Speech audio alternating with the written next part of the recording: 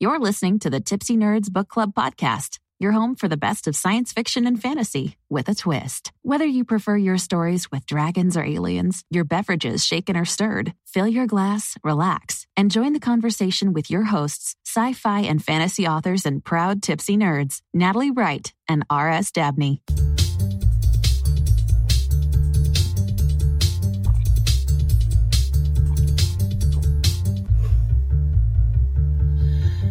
Welcome to Tipsy Nerds Book Club, Episode 2, Androids May Not Dream, but They Do Drink Bourbon. I'm your host, Natalie Wright, and with me is co-host Robin Dabney. Hello, Robin. Hey, Natalie. How are you today? I'm doing great. It's Friday, ready for the weekend. There's Tucson Festival of Books this weekend, 2 days of book nerding out. That'll be fun. Fantastic. This is a good way to start off that kind of weekend. Yeah. So what are we talking about today, Robin? So we are discussing the book Do Androids Dream of Electric Sheep by Philip K. Dick, as well as the movies Blade Runner from 1982 and Blade Runner 2049 from 2017. So kind of diving into this story that has been told in 3 different ways. Yeah, and I just want to point out the original book was published in 1968, so we're talking quite a span of time, and that's one of the aspects I think as we get into this, it will definitely be apparent. The time that the stories are told in is definitely reflected in these 3 quite different stories. Yeah, and what's in your glass today? That's a very important question. Yes, so I am excited about my drink today because I am definitely a lover of wine.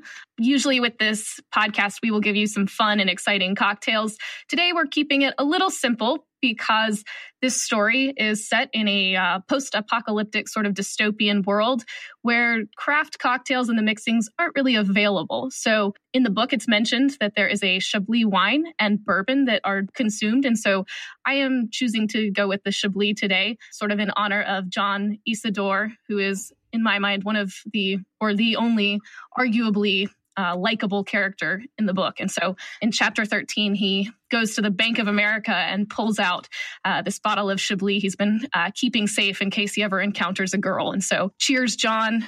I'm drinking this for you. And to John, to John. Well, I'm sipping some Johnny Walker Black today, and I use frozen balls. And I shouldn't have said that when you had wine in your mouth because you might spit it out. Balls. My husband got me some balls for Christmas. They're stainless steel balls that you freeze, and then you put it in your whiskey and it doesn't. This just keeps getting better.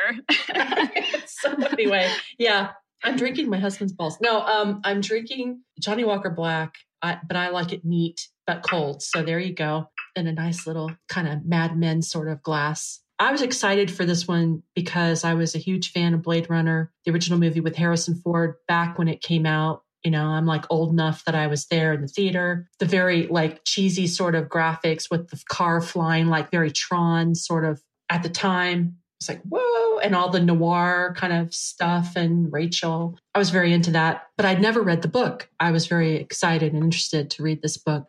And you, Robin, had you read the book or seen either of the movies before we decided to do this for Tipsy Nerds? So I was not born when Blade Runner came out. And it was one, my parents were never really sci-fi fantasy type people. They liked The Lord of the Rings. So I got really into that. I sort of came to sci-fi fantasy on my own volition. So I actually had never seen the movie Blade Runner. My first encounter with this story was when I read Do Androids Dream of Electric Sheep. And so I have since watched both Blade Runner movies, but I'm interested to see our different takes on things based off of the avenue in which we came into this story. For me, and we've sort of talked about this, but I still, at this point, after seeing both movies and reading the book I think is still my favorite. And we can decide how to dive into this because we may have some differing opinions. Where do you want to start unpacking this fantastic sort of story that we've got here? Yeah, I think we should start with the source material, the book. And I have to say, Robin and I had talked about this pre-production about the book, and neither of us had finished it entirely, but Robin was further along than me. I had a lot of problems with the book, but I have to say, Robin, at the end, I sort of liked it. Good. Okay. I feel like you have to actually read this entire book to see the brilliance of what Philip K. Dick is doing in the book, because you start with Deckard and his stupid sheep. It's like, oh my God, what in the fudge is up with this guy and it's this electric sheep. I really enjoyed the beginning of the book, and it really, drew me in. But if you've seen the Blade Runner movie first and you've got this vision of Harrison Ford, a hot young Harrison Ford, by the way, and then you get the Deckard in the book, it's like they're not the same guy at all. So I think because I came into it having watched the movie first, it kind of threw me off a bit. I never think Deckard is very likable in the book from beginning to end, but by the end, and that last 30 pages, so much happens in the book that brings it full circle. And I think for me, going into reading the book first, the title of the book is Do Androids Dream of Electric Sheep? And so when I get this, I'm like, what? Immediately just the title makes me think, what the fudge? But I liked, and then in the first chapter, it explains that there is an electric sheep in the story. I really thought that was just this obscure title that didn't actually match. But I kind of liked that, but this Deckard that is trying to take care of this fake sheep to keep up this appearance. Again, I read the book before the movie. To me, when I watched the movie, it's released in 1982, but that Deckard was sort of kind of the cheesy action hero of the 80s, which was fine. But I kind of enjoyed the more of the weird, philosophical bent that the book took on both Deckard and all of the characters. The movie for me was a lot of fun, but it lacked, this is the original Blade Runner, it lacked that huge philosophical discussion that I think the book had. So while the characters weren't necessarily likable and their actions were, you sort of scratched your head a lot of the time and you thought these are almost caricatures of what this guy in the 60s thinks people would be like in the future. But there was this great philosophical discussion the whole time throughout the book that I really, really liked that I didn't get in that first movie. I absolutely agree. And like I said, I think, towards the end, at this point, huge spoiler alert, if you haven't read the book or watched either of the movies, pause, go read them and come back. I mean, he introduces the sheep and we get that animals are basically extinct or going extinct, and they're rare in this futuristic world. And I totally get that. But until the very end, I really wasn't sure why there was so much attention paid to that. But when Rachel goes and kills his damn goat, that was really tragic for me. Fuck you moment, right? It's like, I want to kill your goat. That, to me, that action, it's almost like, it has a payoff. So the story payoff there is that she kills his goat. It really brings the whole story kind of around. And the spider, the spider, androids, that was so crushing for me. I know, it's really, and poor John, and his spider. But all of that from that moment kind of forward to me in the book and the Mercerism and all that, it just kind of wraps it all up. By the end, he's back with his wife and he's screwed an android. So he stepped out on her, or has he? Because that's a good question, audience. Is it really infidelity? If you're, I mean, well, isn't that the question of, did he? Yeah, isn't that the question of the whole book? What is life? And that includes, his infidelity, but it's he's taking, again, it opens with him taking really good care of this electric sheep, yet he's going out and tasked to kill these electric humans who are actually much more lifelike than this damn sheep. But still, the sheep has this meaning, whereas the humanoid androids don't. And so the whole question throughout the book is, what is life? And again, I think that infidelity, that moment with Rachel when they're drinking bourbon, just like you, yes. And they have this moment. Again, what is life? And does that count? I think that's the fascinating thing. And then the book ends with this electric toad that he finds, and it sort of brings it full circle back to this. Yeah. Again, what is life? And that's what I found fascinating about the book, was just that every kind of detail in there added to that conversation and that thought process that it gave me as a reader. Yeah, absolutely. I agree. I think one of the stumbling blocks for me in enjoying the book, especially early on, and I would say through about the midway point, was instances of pretty sexist, attitudes by Deckard in particular with women. And now, this was written in 1968. And as we go through this list of the 100 best as voted on by listeners of NPR listeners, we're probably going to find this in a lot of these stories from this pre-modern. It's the modern era, but it's pre-2000s for sure. And this is one where, like Deckard, throughout the book, really, whenever he's thinking about a woman or he meets a woman, it's pretty much his automatic go-to response is she stacked? It's like, is she sexually pleasing to me?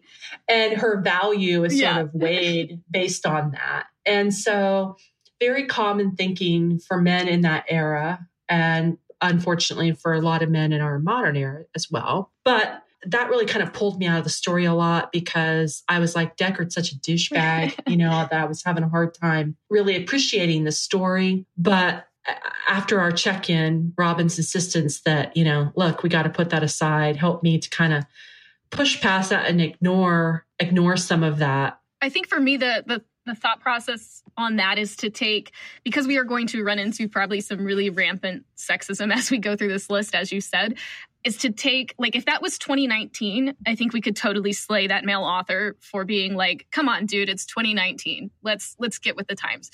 But I think what we will have to do, and what I did with this book, is to compartmentalize the sexism into a time, a place, man in 1968. What were his views of women? What were women's roles at that time? The really funny thing that I want to throw in here about kind of the sexism that we talked about is that you have this book that was written in 1968, but was taking place in 2021, which is next year. And you have androids who are so human-like, they're almost non-discernible from humans. You have people colonizing planets and space, all of this futuristic technology. We've destroyed ourselves with nuclear war, but women are still secretaries and like sexual objects and expected to cook. And so it's really funny that he had all these projections of technology and evolution in the world, but women didn't move forward at all, which totally makes me giggle at this point because it's funny.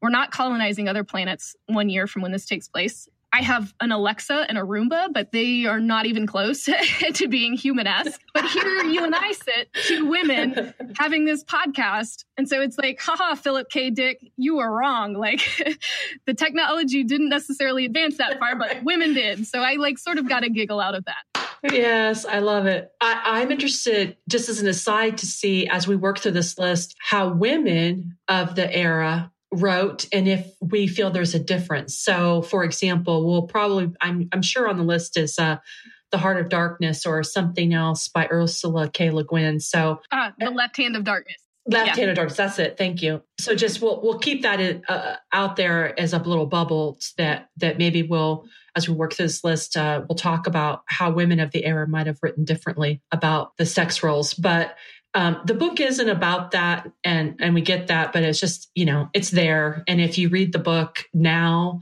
I would hope most people would go, wow, that's like, it'll hit you like, well, that's a really sexist thing to say. And Deckard's very rapey there with Rachel, but I don't think it would get published in 2019 as is. Yeah, an editor would probably have a little bit of an issue with that. But for the philosophy, I really, really enjoyed the writing, and absolutely on the philosophical plane, it brings in something that the original Blade Runner movie doesn't really touch at all. And it was also, when you watch the movie, like they changed it so much, Deckard's not married, not that the wife in the book was a major player, but she's bookended on either end. She's there at the beginning and there at the end, and for good purpose and really help solidify the story. But interestingly, in the movie, he's not married, and he ends up with Rachel. Like, she's not out to kill him, which is a real big change. And so I was wondering, why they chose to change it so much. Do you have any thoughts on, what did you think about the movie in terms of the changes that they made? And did you think they were good changes? Or I think they were good changes from a Hollywood standpoint of it was entertaining. It was action packed. It always seems like when they make an adaptation of a movie from a book that they always try to enhance this sort of love story. for whatever reason. We'll talk about that also in the next episode with Hitchhiker's Guide to the Galaxy. Yeah. But for me, I'm not I'm not speaking for all women. Me personally, I'm not this hopeless romantic that needs a love story to make the book wonderful. I felt like Deckard was still a little rapey in Blade Runner because there's a scene where he like is trying to kiss Rachel and she doesn't want it, and he like forces his kiss upon her. Yeah. Which is fine. For me, I thought that, bigger fan of the book, the movie was entertaining. But the changes for me hyped up the entertainment value, but decreased the philosophical value of the story for me. So the issue with him and Rachel in the book, where they are basically enemies, they sleep together, and then she kills this live goat that he has sort of purchased to assuage his guilt over the artificial life he's taken, is kind of how I took that. And then in the movie, they're sort of more lovey. There's not the same kind of, I guess, back and forth tension in that regard, at least. I don't know that it was fine. It was entertaining, but it didn't really add a whole lot for me. I was sad about the change with John from the book to the movie, where he was sort of not, he was Sebastian, but Sebastian was such a different character than John kind of in the book. And so I get that they have to kind of shrink it down and make changes. It was still entertaining. But again, for me, like the biggest flaw in the movie was that they just did not include the spider being dismembered, because that was just so crushing for me. It's like, I read this book and I don't really care about any of the characters. I am like a total arachnophobe. I don't like spiders. But by this point, I'm like so upset that this android is ripping apart this spider. That was the like biggest emotional reaction I had in the whole book. And so for me, it's like, if the movie had included the spider, maybe I would have liked it better. I don't know. I think they changed it for entertainment values. But do you have a thought on that? Or what is the biggest change or difference that you either like really liked or that you wish they had left it? Yeah. Wow. I would say for the original 1982 movie, I remember liking it so much more at the time. And I've probably over the years seen it some other time in intervening years. And when I watched it recently, I have to say, I was like, really? Like it seemed a little, first of all, the effects and everything are a little cheesy. But honestly, at the end, I was like fast forwarding through the very end, kind of like chase scenes. And there was a very long kill scene with that last android that was like, okay, Rutger Hauer, he's awesome. We do like to see him on the screen, but really, do we need to drag out his death for like 20 minutes? And I'm not exaggerating. I do think that scene's like something like 15 to 20 minutes long. I would say I did not enjoy the movie very much, now. And definitely the book was better. I definitely agree with you that having Deckard like fall in love with Rachel and for them to be like, a couple at the end, that really just flies in the face of like, I think the whole point of the story in a way. So I wasn't sure why they did that. And again, it's like that idea that Hollywood has that, yes, like as an aside, The Giver by Lois Lowry is one of my favorite all-time books. And then the movie, they make this fake relationship for the young people that does. It's like, why do you need to do that? Like not every story has to be a romance story. Anyway, that's an aside. Yeah. The only one I would argue that did it well was Aragorn and Arwen in Lord of the Rings. That's the only time that I feel like a enhanced love interest has helped a story, not detracted from it. Yeah. So that's another episode someday in the future.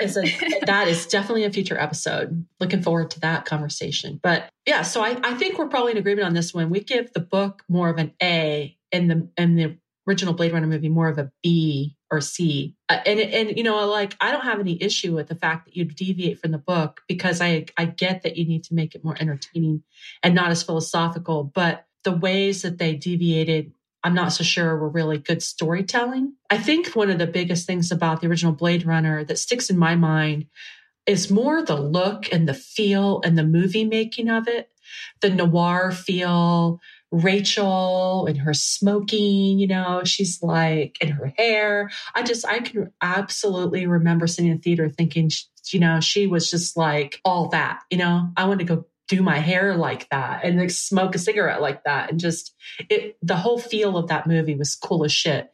And so I think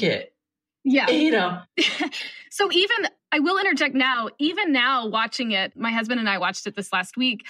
And even the cheesy stuff you're mentioning, we really enjoyed. We kept commenting, like, this is really good for 1982.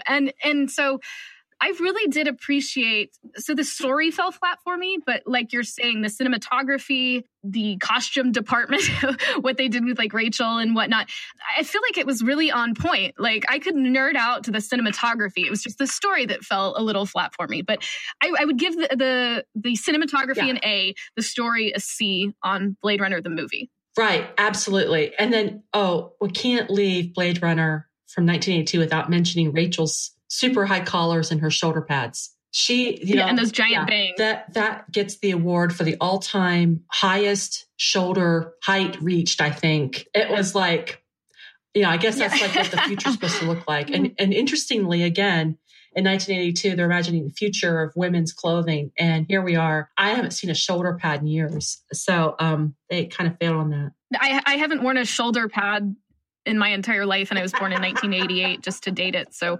I'm 31 years old, and I've never worn a shoulder pad. So there we go. Girl, you don't know what you missed. Shoulder pads for all that. I'm kidding. They were pretty. I did. Yeah. I wore lots of shoulder pads. I'm sure someday they will come back. Maybe. We'll see. But okay, so we can't leave our discussion though without getting into 2049 because it's like a completely different animal than the prior two things we've talked about. So did you have a chance to watch Blade Runner 2049?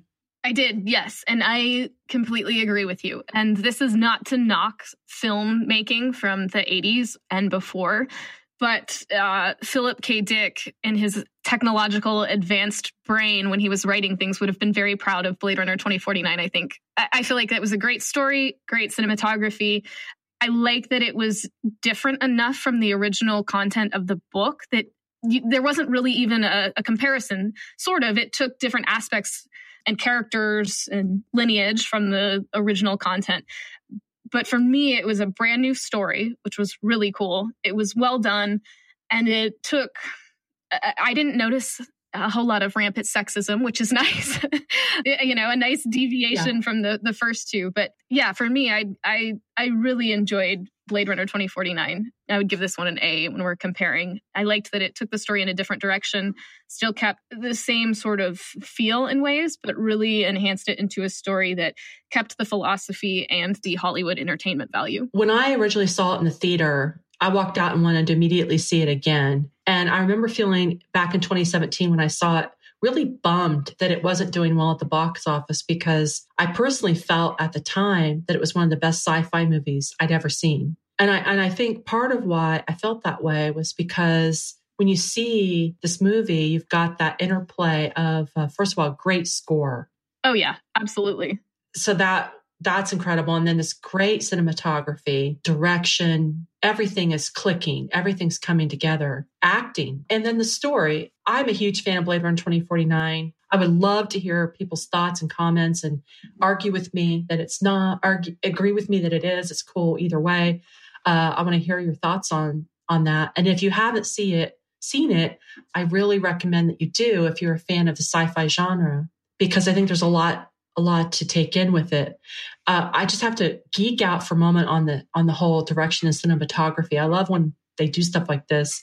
It starts with this throwback to Rachel's eye, which is an important component of the first movie, but you don't really get it so much in the book. But that whole concept of the Voight-Kampff test and, Deckard's testing her. So in 2049, we actually see Rachel's eye, and that's it. We just kind of get a close-up of her eye, and then we move directly into what is then the current. And there's this shot from above of this big, I guess, like building, and he's coming in, and it is a reflection of the eye. I mean, it's just like, there's thought that went into that. There's a lot of consideration of how they're going to artistically bring you into the story. So I was like, yay, kudos for doing something artistically and not just schlocking celluloid together and then putting a bunch of fight scenes in there. So I thoroughly enjoyed it. I can't say enough good about it. And then it's just such like a heart-wrenching ending. And I don't want to say much more about it because a lot of people probably haven't seen it, but I remember crying. I felt really like heart-wrenched by the end. But I agree with you so much, Robin. I feel like 2049 gets more back into the philosophy of Philip K. Dick's story and really pulls at gets the heart of that and does it well in a movie. I agree. It had some really nice twists, which I am a sucker for, like twists and sort of these aha moments, and agreed with you on this one. I'm not going to give away any spoilers, but the twists all lead to kind of more of that philosophical thought. And then the moment at the end, like you're talking about, that you're just sort of sad. And the fact that it can make you sad over the result of this particular twist, this isn't going to make sense if you haven't seen it. But to me, that's just brilliant storytelling, brilliant filmmaking. And I would recommend for Blade Runner, the original, it's kind of a cult classic. It's fun. It's entertaining. If you're into this storyline, you have to watch it just because it's part of the package. But right. 2049 really as a movie is just well done in every way. I wouldn't even call it a cult classic because a lot of cult classics are sort of silly and have their own flaws. We just love them for different wonderful things. But this one, it just as a movie is really fantastically done. Yeah, I remember, I think it got a lot of awards for things like cinematography and stuff like that, and deservedly so. It's a really well done movie. And I think, again, gets back into that whole philosophy piece of what is alive, what counts as alive, what are the rules and the laws about the living and dead, and the whole idea of killing, of Blade Runner's killing and stuff. It's all there, I think, in 2049. Yeah, definitely. And I think that's something that if you are into this sort of story, I think that's kind of the critical piece not to miss is the philosophical discussion, the life piece of it. For me, not including Mercerism and the empathy box in the original movie also, it's like, because that's fascinating, but it's also sort of the fact that these people are in this world where they have to have an empathy box to sort of emote and relate to other people. It's just all these little details that, we don't necessarily think of, or we think of in our daily lives, but we keep rushing forward with technology, which is fantastic. But I think all of these stories we will run into are sort of warnings about the future, or just warnings about what we should consider as human beings, sort of not to forget about what makes us human. And I think that's what this story is about, is not forgetting what makes us human. Or if we do forget, like these wonderful folks have, is remembering. And I think that's what Deckard does in the book, is he begins to remember. And that's probably why it brought it home for you, because suddenly he went from this kind of sexist caricature to slightly human, showing a little bit more of his human side. I think that's so well said. And there's this piece in the book too, where I remember feeling like, although it's not explicitly foretelling what would happen in the future, there's a piece of it that feels very much like he nailed it. We don't actually have an empathy box where we put our hands on it and we dial in a feeling. It's not exactly like that. But I was really reminded a lot of Facebook and Instagram and social media and Twitter when I was reading it, because I was thinking about how and television and just all media together in our modern world, where we kind of are being told how to feel, I mean, you kind of dial in a certain level and you kick back, and if you take that all in, you're going to feel a certain way. So you can kind of dial in a feeling. Yeah. For me, if I want to feel really happy, I get on Instagram and I'm seeing all these happy pictures, and it's like, yay, everyone's living a happy life. Yay. Anyway, it wasn't explicitly foretelling that, but it was, to me, the feeling of allowing media to define our feelings for us. Someone else has created it. We dial in, we take it in, now we feel it, right? So I think he has kind of nailed it in a way. That is fascinating. Yeah, that I had not thought of that, but that is absolutely right. If I want to get angry, I can get on Facebook and get into political arguments. Or if I want to be happy, I go to the snakes wearing hats page and I giggle at people who have put a top hat on a snake. Right. And I'm not grabbing any diodes or handles, but yeah, I mean, people share when they're sad or happy, and we're all tuning in, and we do take that in, and it does change our moods and our feelings. And so Wow, that is a fascinating. Right. I had not thought of that take on our modern 2020 empathy box. It's our social media programs. Right. Well, and then the advertising on top of that. I mean, the advertisers know that, so they pay money to get the tracking information on where we are, like physically where we are, and then our eyes where they are on our internet. Yeah. And then they attack us. Listen to my value judgment there. They show us the ads that will appeal to our sensibility based on what we've been looking at. And, when you have the sense you've been watched, well, it's because you are. And so, the whole thing together, you'd go, wow, something from 30, 40, 50 years ago, some of these writers were really, I think, tapped into their moment so that they could foresee where it was going, where it all was going to lead. Even if they couldn't see the specific mechanism of how that would be delivered, they still could see the zeitgeist of the social, construct, the culture. So that's just amazing to me. And I now am a, believer in Philip K. Dick. I've heard the nerddom for years. You should read Philip K. Dick. And I hadn't before. So I can now see why people recommend him, because he definitely, some call him a prophet. And he claimed, I think, if you see some videos of him, I think he talks about stepping into the future. Maybe he did. Maybe it was the drugs he did. I don't know. But, he definitely. I think we're going to run into, it's like these guys aren't necessarily Nostradamus. It's more that human beings are predictable and we follow certain patterns and are driven by very biological things that may change and evolve as time goes on and technology evolves. But, you have, and we will get into these as the show goes on, 1984, Brave New World, all of these kind of imaginings of these people. And enough of the things in that come true that we could call them prophets. But really, it's just human nature repeating itself with more robots and computers and high-tech equipment. And so, for me, it's like, and you and I both write science fiction and fantasy. And so the same could be said. I am not sitting here with a crystal ball tapping into the future. I am taking the zeitgeist of the time and writing my bent on it. And, in 50 years, somebody might be like, hey, she knew this would happen. And I'm here to tell you that, no, I don't. I'm just, people are just predictable. And you just add a little bit of technology and flair and get you a story out. But I don't know, maybe he was a prophet. Who knows?